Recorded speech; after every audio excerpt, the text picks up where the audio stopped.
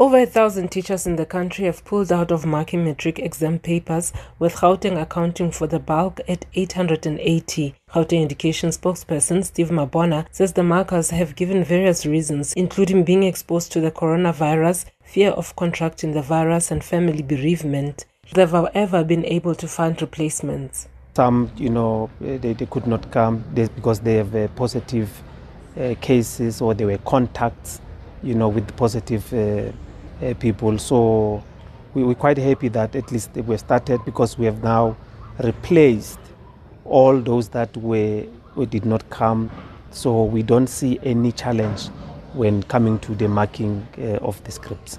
Markers in the Eastern Cape have also withdrawn. Education MEC Fundile Kade says 5% of the teachers didn't show up for various reasons, and 73 had to stay away because they had tested positive for the coronavirus. The MEC has been visiting marking centers.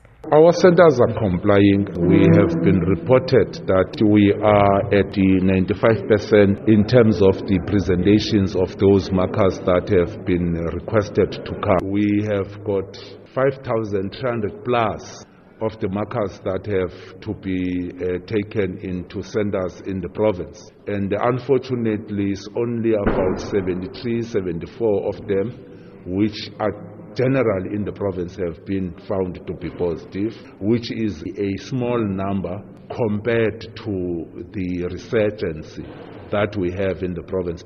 The Northwest appears to have a clean bill of health, as all its markers have reported for duty. Other provinces are still collating their numbers. It had been expected that KwaZulu-Natal would be one of the hardest hit, given reports of teacher deaths due to COVID-19 related complications and rising coronavirus infections during the second wave of the pandemic in the country. Basic Education spokesperson Elijah Mhlanga says it's too early to give a comprehensive picture of what's going on in all provinces. Various marking centers around the country have started marking in earnest, but Thursday is the day when all the markers are expected to start marking the scripts.